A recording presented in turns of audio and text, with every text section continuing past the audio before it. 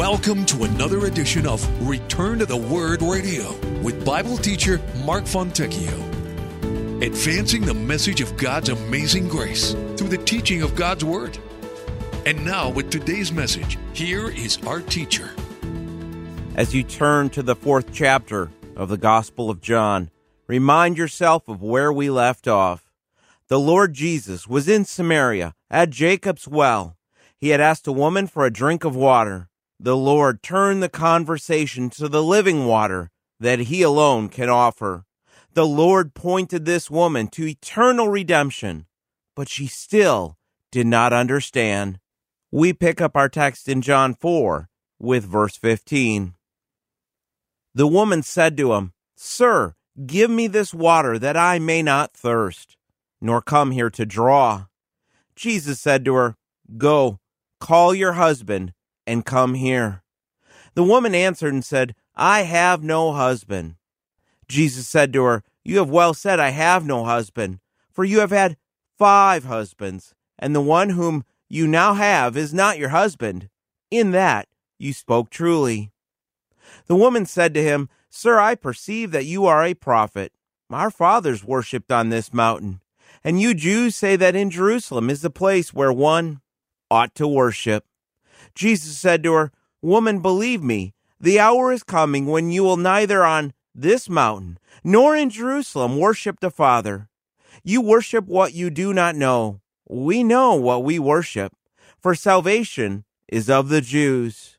But the hour is coming, and now is, when the true worshipers will worship the Father in spirit and truth, for the Father is seeking such to worship Him. God is spirit, and those who worship Him must worship in spirit and truth." The woman said to him, "I know that Messiah is coming, who is called Christ. When He comes, He will tell us all things." Jesus said to her, "I who speak to you am He." One day last summer, a group of teenagers gathered around a fire, led by one of the older teens playing a guitar. The music was respectful. It was upbeat. They sang praises to the Lord. Across town, at the very same moment, a group of adults were meeting together at their regular Wednesday evening prayer meeting at their church. The room was totally quiet because the group was silently reflecting on how God had been so good to them. And when they did speak, they prayed for friends and loved ones who didn't have a personal relationship with the Lord. Then they prayed for others they knew who were going through some tough times. Earlier that same afternoon, in that same town, a group of daycare teachers at a Christian daycare led a group of 4-year-olds on a nature walk. They went into a nearby field, and the boys and girls looked at the beauty and the variety of the flowers that God has created. They saw and they chased some butterflies. As these boys and girls realized that God made each one of these butterflies, they began to understand that God had made each one of them too. Each boy, each girl, beautiful in their own way. And on that same day, in that same town, a businessman knelt down in a hospital and wept as he thanked God for sparing his wife, bringing her through a very serious medical procedure. He wept as he realized how good God had been to him, but how at the same time this man had been neglecting his own relationship with God. He wept at how he had allowed his job and his career to take too much of his time, to the point that he had not spent the needed time with his wife and his children. As he knelt in that room, he repented of his sin and recommitted himself to serving the Lord, to being the type of husband and father that Jesus Christ wants him to be. Across town, that same evening, a single mom knelt down and smiled as she watched her 2 young children sleeping. She thanked God for the gift of those children. She desperately missed her husband, who had died in a car accident 3 months before, but she sensed a peace inside because she knew God would take care of her and the kids. Each situation was different. Each expression of worship was different, but the one thing that they had in common was that in each case, they experienced genuine worship of the Lord. In the Old Testament, the Bible tells us that Enoch walked with God. Enoch had such close fellowship with the Lord that he never died. Isaiah, seeing the Lord in a vision, fell on his face and cried out for forgiveness. David danced before the Lord, celebrating and rejoicing. The children of Israel fasted and gathered for a solemn assembly, waiting to hear God's instructions for them before they entered into the promised land. Jonah worshiped God from the belly of a fish. Solomon, he assembled choirs, trumpeters, and people to parade in a celebration at the dedication of the new temple in Jerusalem. The exiles who returned with Nehemiah to rebuild the wall of Jerusalem, when they heard Ezra stand and read from the scroll of the law, they stood as one, honoring and reading the words of the Lord. Daniel earned the nickname Camel Knees because he prayed so often to the Lord, even though the decree had been issued by Darius, the Persian king, that no one should pray to Yahweh. This type of obedience ended up meaning that Daniel was thrown into the lion's den. Jeremiah wept as he preached God's message of judgment. Elijah called down fire from heaven, bringing glory to the Lord on Mount Carmel. In the New Testament, Stephen glorified God even as the stones began to slam into his body and began to take his life away. Paul and Silas, bruised and bleeding from a beating for proclaiming Christ, they sang hymns late into the evening in their prison cell. A man who had been lame from birth, after being healed by Jesus, went to the temple, leaping and shouting for joy, rejoicing over the fact that Jesus had healed him. At that same temple, a widowed woman, with no fanfare, and seeking to avoid any attention from others, she quietly placed her last 2 coins in the temple offering. But of course, our greatest example of worship is the Lord himself. Jesus preached in open fields, from a boat, and in private gatherings with his disciples. He healed the blind. He raised the dead. He took his disciples up on a mountain for a mountaintop experience of revelation at his transfiguration. He cried out his heart in Gethsemane, and he did this again from the cross. And what did all of these events from the Bible have in common? They represent different experiences, different expressions of worship, but it was all genuine worship. We have before us one of the most foundational texts from the Word of God for understanding true worship. Now, verse 15, it reminds us that this woman really did not understand what Christ was teaching her. The woman said to him, "Sir, give me this water that I may not thirst, nor come here to draw." Just like Nicodemus, this woman kept thinking of the physical things of this world instead of the eternal. She didn't want to have to keep coming back to this well. Remember what she had asked back in verse 12, "Are you greater than Jacob?" She was starting to understand that at the very least, this Jewish stranger was greater than Jacob. And if he could make it so, she didn't have to keep going back for water day after day after day. Well, she was all for it. Notice what Christ does next. Starting with verse 16, we read, Jesus said to her, "Go, call your husband and come here." The woman answered and said, "I have no husband." Jesus said to her, "You have well said, I have no husband, for you have had 5 husbands, and the one whom you now have is not your husband. In that you spoke truly." Think of why Christ shifted the subject.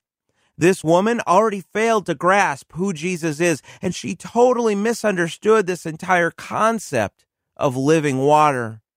People don't like to talk about the spiritual. Even in church, it's easier to only talk about the physical aspects of life. And so with this statement, "Go, call your husband and come here," yes, proper etiquette dictated that her husband should have been there. But at the very heart of this, Jesus was confronting the issue. She didn't understand her need for a Savior. She didn't understand the depth of her depravity. She failed to recognize the true nature of her thirst. Jesus wanted to make sure She understood that her greatest need was not just the water that came from Jacob's well. She needed to deal with her sin. She needed to be rescued from the despair, the guilt, and the hopelessness of being separated from the Lord. She could not drink of the living water that Christ was offering if she did not deal first with the tragic nature of her sinful life. Jesus quickly struck right at the heart of the problem, that the problem was her sin. The Lamb of God stood before her, offering to take away her sin. He deals with sin in those who seek to follow him. Notice the deity of Christ in this text with this simple statement, "Go, call your husband, and come here." Jesus demonstrated that he had knowledge that no mere man could have. This is something even the woman understood by the time of verse 19. That at the very least, Jesus had to be a prophet or a messenger of God. The woman responds to Jesus by saying, "I have no husband." This could have been true. We don't know if the men died or if she'd been divorced 5 times. But the wording suggests divorce, because death is not a sin. Nothing would have been her fault if her husbands had just died. Unless, of course, she just killed them all. She's portrayed here like a Hollywood star, 5 former husbands and a live-in man she's not married to. She's portrayed as a sinner, in need of living water, and Jesus had struck a nerve. You have to think here that this statement from this woman, "I have no husband," was designed to brush off this talk of her record with men. She was holding back, but the Lord didn't let it end there. He knew that she actually had told the truth, but she was still holding back. Jesus said to her, "You have well said, 'I have no husband,' for you have had 5 husbands, and the one whom you now have is not your husband. In that you spoke truly." Even if your husbands kept dying, rabbis of the day disapproved of more than 3 marriages, and some rabbis would allow 2 or 3 divorces at the most. But this woman had been married 5 times and was now committing adultery. Couples today live together outside of marriage, and they like to claim that God recognizes their marriage, that they are married in the eyes of God. But here, the Lord Jesus, God the Son, he confronts this line of thinking. You see, the assumption all throughout this text is that she was living in sin. She was living with a man that she was not married to. Jesus knew it, and Jesus knew it wasn't marriage. The creator of man, the creator of marriage, considered this. No matter how dedicated they were to one another, he considered this to be sin. A cheap imitation of his beautiful plan for a man and a woman to come together, united under the bond of marriage. The Lord did not shame her. There's a lesson there for us. He didn't shame her in her sin. He stated the truth of where she was at and let it stand on its own. Take a look at verses 19 and 20. The woman said to him, "Sir, I perceive that you are a prophet. Our fathers worshipped on this mountain, and you Jews say that in Jerusalem is a place where one ought to worship." Because Jesus knew the details of her past, she knew he had to be from God. Turn with me to Deuteronomy 34. Remember what we said in our last study. The Samaritans accepted Genesis, Exodus, Leviticus, Numbers, and Deuteronomy. The first 5 books, that's it. That's what they accepted, not the prophets. So what exactly did this woman mean that Jesus was a prophet? Deuteronomy 34, take a look at verse 10. This is the record of the death of Moses.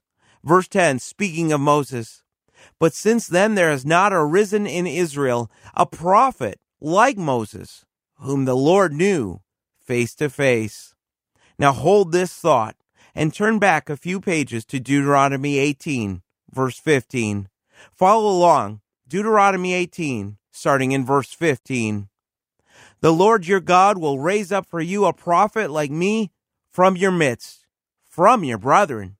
Him you shall hear, according to all you desired of the Lord your God in Horeb in the day of the assembly, saying, Let me not hear again the voice of the Lord my God, nor let me see this great fire any more, lest I die. And the Lord said to me, what they have spoken is good. I will raise up for them a prophet like you from among their brethren, and will put my words in his mouth, and he shall speak to them all that I command him.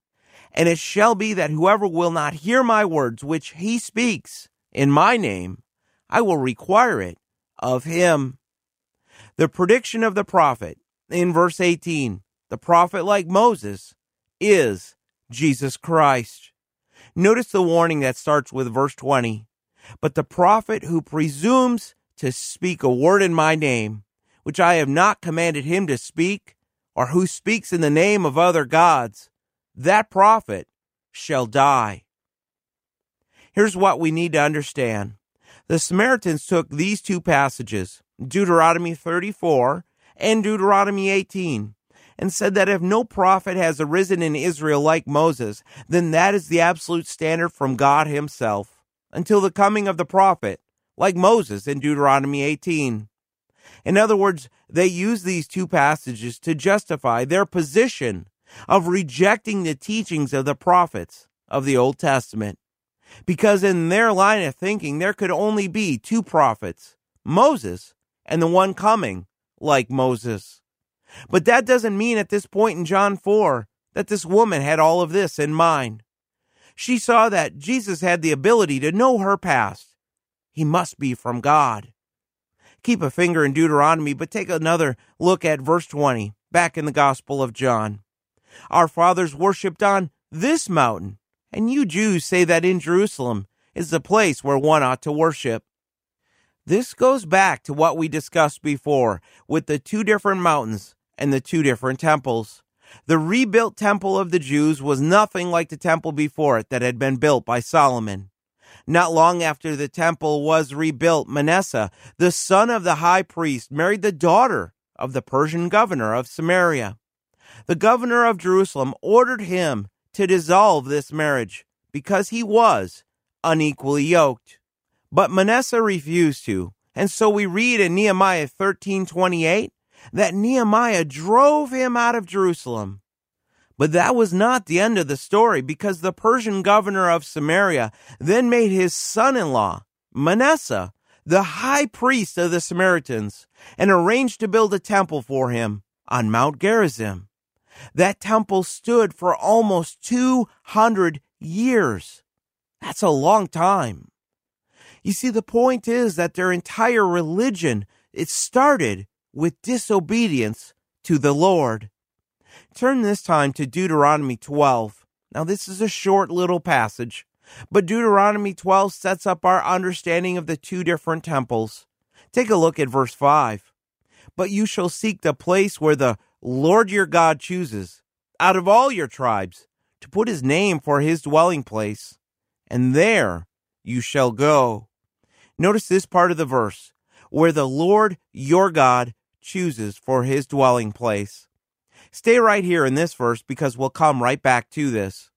Both the Jews and the Samaritans recognized this passage, but they came to different conclusions of what this meant. Because most of the Jews recognized the rest of the Hebrew scriptures, they of course recognized that Jerusalem was the place for the temple of God. It was there that David determined to build a temple to God, and it was there that God authorized Solomon to build it. But for the Samaritans, their text of Deuteronomy 12, it read a little different. The Hebrew scriptures read, where the Lord your God chooses. But the Samaritans, their version of this verse reads, seek the place the Lord your God has chosen, past tense.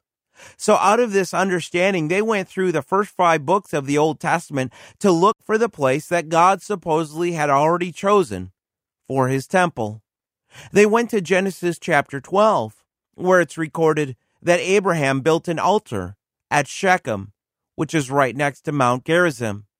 They went to passages like Deuteronomy 11 that point out it was on Mount Gerizim that the blessings of God to the people were to be shouted out once they had entered into the promised land. Their version of Scripture joined the giving of the 10 Commandments to Mount Gerizim. Head over to Deuteronomy 27. Now, this is another one of those places where the Samaritans changed the Hebrew text.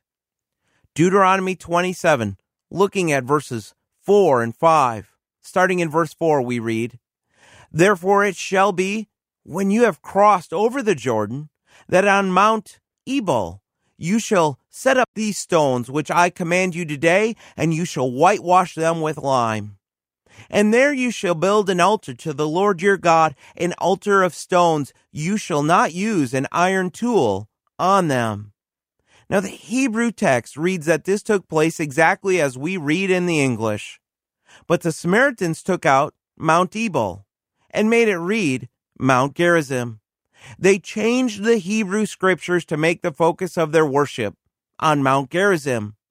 The Samaritans even insisted that Mount Gerizim was the highest mountain in all the world, even though Mount Ebal, which was just across the valley, was obviously higher. The Samaritans claimed that the Garden of Eden was on top of Mount Gerizim, that Adam was made from the dust of this mountain. They claimed that the Ark of Noah came to rest on this mountain, that this is where Jacob saw his vision of the ladder reaching from earth to heaven. On and on the claims went, not based on truth, but based on the lies of men. Now, Mount Gerizim was actually a place with a rich history in the Old Testament. Nearby at Shechem, this is where Joshua had given his last address to the tribes of Israel in Joshua 24. But the Samaritans had turned it into a place where truth was mixed with error. Pride led them to lie, to exaggerate their claims to the ancient fathers. Reminds me a lot of the Mormons and the Seventh-day Adventists. Truth mixed in with error. And you could not prove to the Samaritans that they were wrong about this because they didn't accept most of the Old Testament. They didn't accept the parts of Scripture that teach about the temple in Jerusalem. Now, the Jews destroyed this temple on Mount Gerizim around 128 BC. And this was the hot issue of the day. If a Jew and a Samaritan were actually going to sit down and talk, this is what they would debate. And I cannot help but wonder if this woman headed in this direction with the conversation, just to keep the focus off of herself, to keep the focus off of her own sin.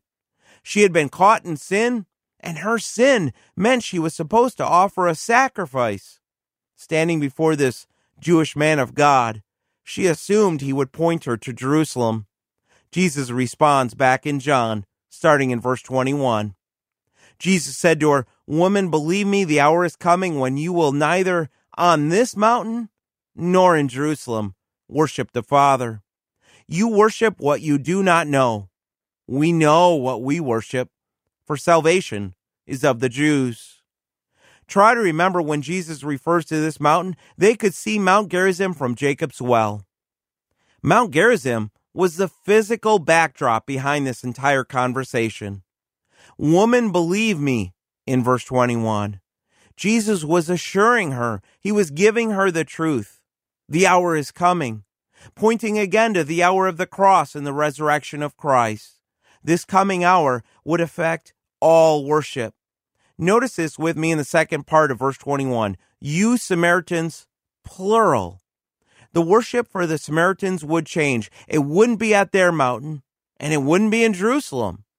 There was little to be gained by a long debate about this because in just a short time, neither mountain would be a place of worship for those who worship the Father. Jesus knew that within a generation, the temple at Jerusalem, it'd be destroyed, and neither mountain would have a temple on it. A very important principle that the church has failed to understand is that in the age that was about to dawn, buildings made with hands have very little relevance in the program of God. Because in the church age, each believer is now a temple of God, the Spirit. A church building is not the house of God. You are. If your heart is right, if you have reconciled yourself to the Father through the blood of Christ, you can worship the Father at any place and at any time. The important question is not where you physically worship, but how you worship the Lord. Buildings then, a temple or a church today, they can be helpful, But buildings are given for the benefit of men, not God. The woman said to Jesus, "Our fathers worshipped on this mountain." And Jesus responded that true worship is of God the Father.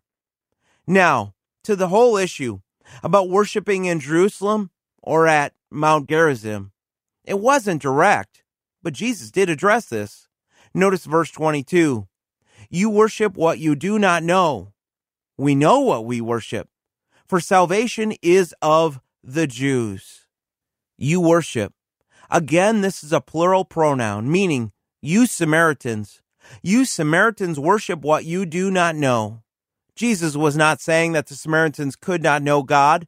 Jesus was not doubting their sincerity, but he was testifying that the one that they worshiped was unknown to them. Worship of God needs to be centered in truth. Salvation is of the Jews. And what the Samaritans worshiped, it wasn't based on truth or knowledge. It was based on lies. The Jews weren't perfect either, but at least they knew who they worshiped. Romans 3:22, it teaches us, the oracles of God were committed to the Jews. The revelation of God came through the Jews. The Messiah himself came from the Jews. Genesis 49, verse 10, in both the Hebrew and the Samaritan scripture should have taught them this. Salvation was of the seed of Abraham, of the tribe of Judah, of the family of David, and of the city of Bethlehem. Psalm 76, verse 1 teaches us, in Judah God is known. In Judah God is known. His name is great in Israel. Salvation, for both Jews and Gentiles, is found in the Messiah. The Messiah that was foretold in the Hebrew Scriptures. Jesus did not press the point, but this should have made it clear that any claim of the Samaritans that Mount Gerizim was the proper place of worship was not according to the absolute standard of truth that God had revealed through the Jews. The way that the Samaritans had been worshiping God was a mixture of truth and error, and this was simply unacceptable to God. Be careful with this today. Be Bereans. Be discerning. Worship God in spirit and truth. Verses 23 and 24. But the hour is coming, and now is, when true worshipers will worship the Father in spirit and truth, for the Father is seeking such to worship him. God is spirit, and those who worship him must worship in spirit and truth. A shift in wording. In verse 21, the hour is coming. Now we read in verse 23, the hour is coming, and now is. Here's what this means. Jesus was telling this woman, not only is the hour coming when Christ would go to the cross, not only is the time coming when men will worship in spirit and truth, but because Christ was present already in this world, this time of true worship of the Father was already present in the person and ministry of Jesus before he went to the cross. True worship can only take place through Christ. Jesus Christ is the resurrection and the life. The pouring out of the Spirit of God would not come upon the church until after the resurrection of Christ. But the Savior, he was already present in the world, and men and women could worship the Father through him. This is why Christ was able to say, the hour is coming, and now is. Think about this next part of verse 23. When the true worshipers will worship. The intent was to let this woman know that it really was not going to matter which mountain God was worshiped on, because the time was now at hand when those with genuine worship of the Father would worship in spirit and truth. You see, the bottom line is that the Jews were saying true worship was worship that took place in Jerusalem. The Samaritans were saying true worship was on Mount Gerizim. And Jesus came teaching true worship is found when you worship the Father in spirit and truth. Worship is not about a place, but about God. Skip down to verse 24 for a second. Notice the words, God is spirit. God the Father is invisible. God is not confined to space and time or to the boundaries of men. Jesus had revealed the Father to us. So here's the teaching In verse 23, Jesus wasn't referring to the Holy Spirit, but instead he was referring to an attitude of the heart which acknowledges God and his sovereignty over our lives. But this type of attitude of the heart can only come about by the regeneration of the Spirit of God. This is why we have dead churches, unredeemed, gathering together. They may worship in the name of Christ. They can call themselves a church, but without the Spirit of God living in them, it is not worship that God accepts. God can only be worshiped in spirit and truth. Listen, in verse 23, it should be as the New King James records, worship the Father in spirit and truth. Now this becomes important because in the rules of language, the one preposition, in this case, the word in, it means that the preposition governs both nouns. Meaning that these are not two separate aspects of worship that can be offered to God. Our worship is to be Christ-centered, worship that is based on a personal relationship with the Lord made possible by the gift of the Holy Spirit. Our worship must be based on the absolute truth of Jesus Christ and the absolute truth of His Word. God is seeking for men and women to worship Him this way. Now think about what this means for us. While we are worried about the economy, God is seeking people to worship Him. While we are worried about paying the bills, paying the mortgage, God is seeking for people to worship Him. While churches get caught up in the numbers game, while churches are focused on buildings, God is looking for men and women to worship Him. And what God is finding in this land is padded pews, beautiful buildings, stained glass windows, and plenty of programs. People focused outwardly on how they dress, how they look. God is seeking people who want to find Him. Remember, the Samaritans had the dead religion of men, and Jesus was trying to get this woman to think of a loving Father in heaven who desires men and women to worship Him His way. The English word for worship, it used to be spelled worthship, W-O-R-T-H, meaning to acknowledge the worth. And that's the idea. You see, God is looking for men and women to acknowledge His worth. It's a matter of the heart. He wants you to be honest and open with Him. We have a very Western version of worship. A lot of traditions have been added. God doesn't care about your traditions. Worship in spirit and truth. He can be worshiped many different ways in any place His people are. He cares how you worship from the heart. Christ-centered worship. And He cares that your worship is reserved for Him. Verses 25 and 26, our last two verses. The woman said to Him, I know that Messiah is coming, who is called Christ. When He comes, He will tell us all things. Jesus said to her, I who speak to you am He. Now, how much this woman knew and understood about the Messiah at this point, it's hard to know. This woman was thinking that this was one of those issues that would be settled when the Messiah came, because the Samaritans considered the Messiah as the prophet who would come and reveal the truth. He was the coming teacher. Jesus proclaimed to her, I who speak to you am He. The one who sat by the well, asking for a drink, was the Messiah. He indeed could provide living water, and He indeed was greater than their father Jacob. This was an absolute claim to deity. Jesus was telling her, you're waiting for the Messiah? I've come, and I am speaking to you. Both Jews and Samaritans had waited for centuries to hear what this woman heard from the lips of the Son of God. Gracia Burnham was with her husband, Martin. They served as missionaries for 17 years in the Philippines. Martin was a jungle pilot, delivering mail and supplies to other missionaries who were out in the field. In May of 2001, they were on a much-needed, brief vacation close to where they were serving. They had gone there to celebrate their 18th wedding anniversary when they were kidnapped by rebels by a group of Muslims. Now, most of these rebels They're just children who have been taken from their homes and forced into guerrilla warfare. They were taken to one of the islands that was a stronghold for this group of terrorists.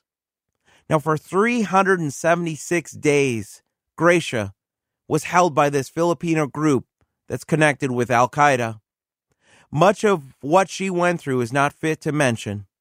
They were starved and forced to march through the jungle. They saw other hostages abused and beheaded. And by November of 2001, only Gracia, Martin, and one other hostage were still in captivity. Over a year in captivity, they faced near starvation, constant exhaustion, gun battles. They had to watch the terrorists murder people again and again. They searched their souls. It felt like God had forgotten about them. In June of 2002, the Philippine Army launched an assault against this group. Martin was killed. Gracia was wounded but was freed. But here's what impacted me from their lives. When they were held captive, one of the soldiers that was put in charge of her was a 14-year-old boy named Ahmed. Gracia admits it was not easy to like this young man for hoarding food when she had none, throwing stones at her while she bathed in the river, and pushing her along the trail saying, "Faster, faster." But by the grace of God, Gracia said that she learned to pray for a way to love Ahmed. Her chance came when he was wounded in a firefight. He had soiled himself. This young Muslim soldier was embarrassed. She said she thought of her own son. And then she felt sorry for Ahmed. She came to the point where she actually felt love for this young man. This love, the love of Christ, led her to wash his clothes in the river before he was taken into the jungle on a stretcher by the other soldiers. He was bound, he was gagged, and he was stark raving mad. Gracia doesn't know what happened to him, but through her ministry since then, 4 of the young Muslim men that held her captive have now come to know Jesus Christ. Gracia continues to travel, telling others of God's grace, reminding others that it is possible by the grace of God to love someone that hates you, to love someone that the world rejects. Consider the love that Christ had for this woman at the well. The world had rejected her. God the Son saw her as someone to love, someone worth dying for. Those who need Christ the most are the very ones that he came for. The Apostle Paul testified much of the same when he wrote to the church of Corinth, telling them, "For you see your calling, brethren, that not many wise according to the flesh, not many mighty, not many noble are called. But God has chosen the foolish things of the world to put to shame the wise. And God has chosen the weak things of the world to put to shame the things which are mighty." And the reason that Paul lists is that no flesh should glory in his presence. And a little bit later on, down in the passage, Paul testifies, "He who glories, let him glory in the Lord." You see, the only thing we have to glory in is the Lord Jesus Christ, because we were once the rejected who have found love and acceptance in Christ. Be thankful for our redemption. Be thankful for the sanctifying work of Christ in our lives. And let us make sure that our pride and our sin nature never gets in the way of love to those who need it most.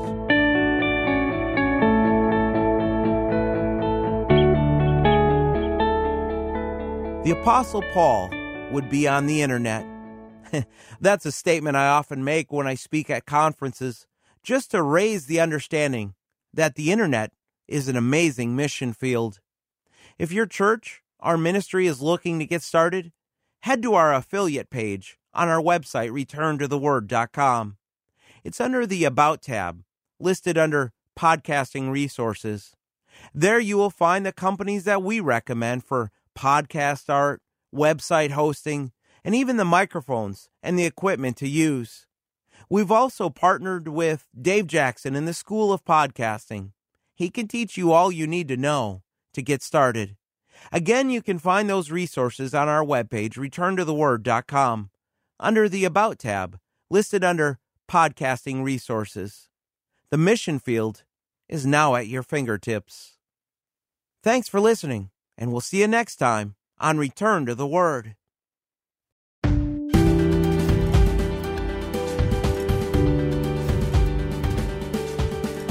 Return to the Word Ministries is committed to teaching the full counsel of God's Word and the gospel of Jesus Christ. For more about our ministry, please visit returntotheword.com. Return to the Word is a faith ministry. This means we freely distribute the teaching of the Word of God over the air and online. We do this without charge. If you feel led to support the ministry with a donation to help cover these costs, you may do so on our website, returntotheword.com, or by mailing a donation to Return to the Word, P.O. Box 879259, Wasilla, Alaska, 99687. Thanks for listening, and we pray that the Word of God will be a lamp unto your feet and a light unto your path. Join us next time for another edition of Return to the Word.